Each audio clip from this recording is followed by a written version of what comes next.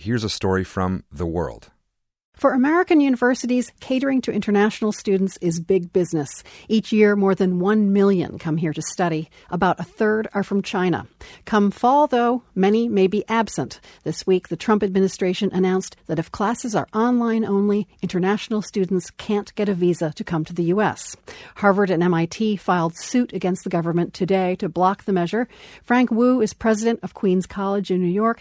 He's written about the U.S. government's complicated relationship with students from China. Frank, how do you interpret this move by the Trump administration? Is it about politics or public health? It's about everything.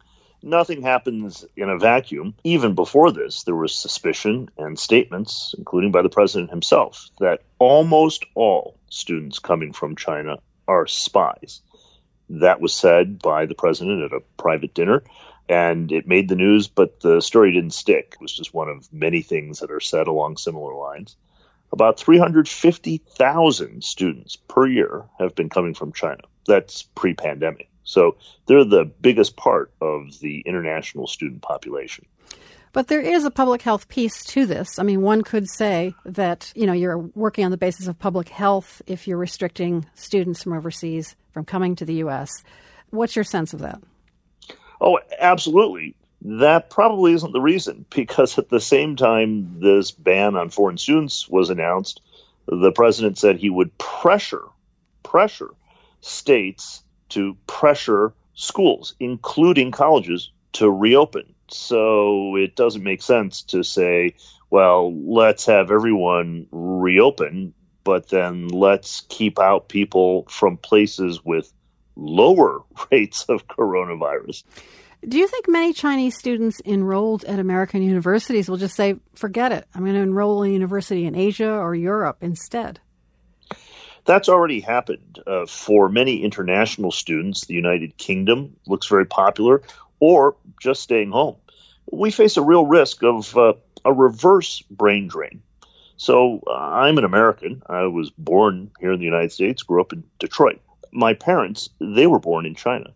They grew up in Taiwan, and they came to the United States in the 1960s, that bygone era when America was welcoming people, and America invested in them. They didn't just come. They came as scholarship students. America wanted to recruit them. It was a good investment because my parents became citizens, taxpayers, contributors. My family has staked its fortune on this side of the Pacific Ocean. It's pretty clear you interpret this move by the Trump administration as a move against China and Chinese students. What does the U.S. lose if many of these students decide to go to another university and not wait it out for trying to finish at a U.S. university? America risks losing its competitive advantage. What we have is freedom and opportunity, and that attracts the most talented from everywhere else. Imagine if everyone of Chinese descent just vanished overnight. What would happen to the physics department at most universities? What would happen in Silicon Valley? What we risk losing is the talent that we've been able to recruit that has driven American entrepreneurial activity, scientific research, and progress. As president of Queens College in New York, how are you responding to these new guidelines on international students? The chancellor of the CUNY system, we're part of a system, issued a powerful statement as soon as the guidelines came out, saying that this is bad, not just for our students, it's bad for our institution. And I stand with him. We want to support all of our students, regardless of their identity. We want to provide a high-quality, affordable education. Do you have students who are directly affected by these new guidelines? We're taking a look. I am sure we have students who could be affected. We're looking at everything that we can do to support them, to keep them in the system, and to ensure that they're educated and that they value what America has offered.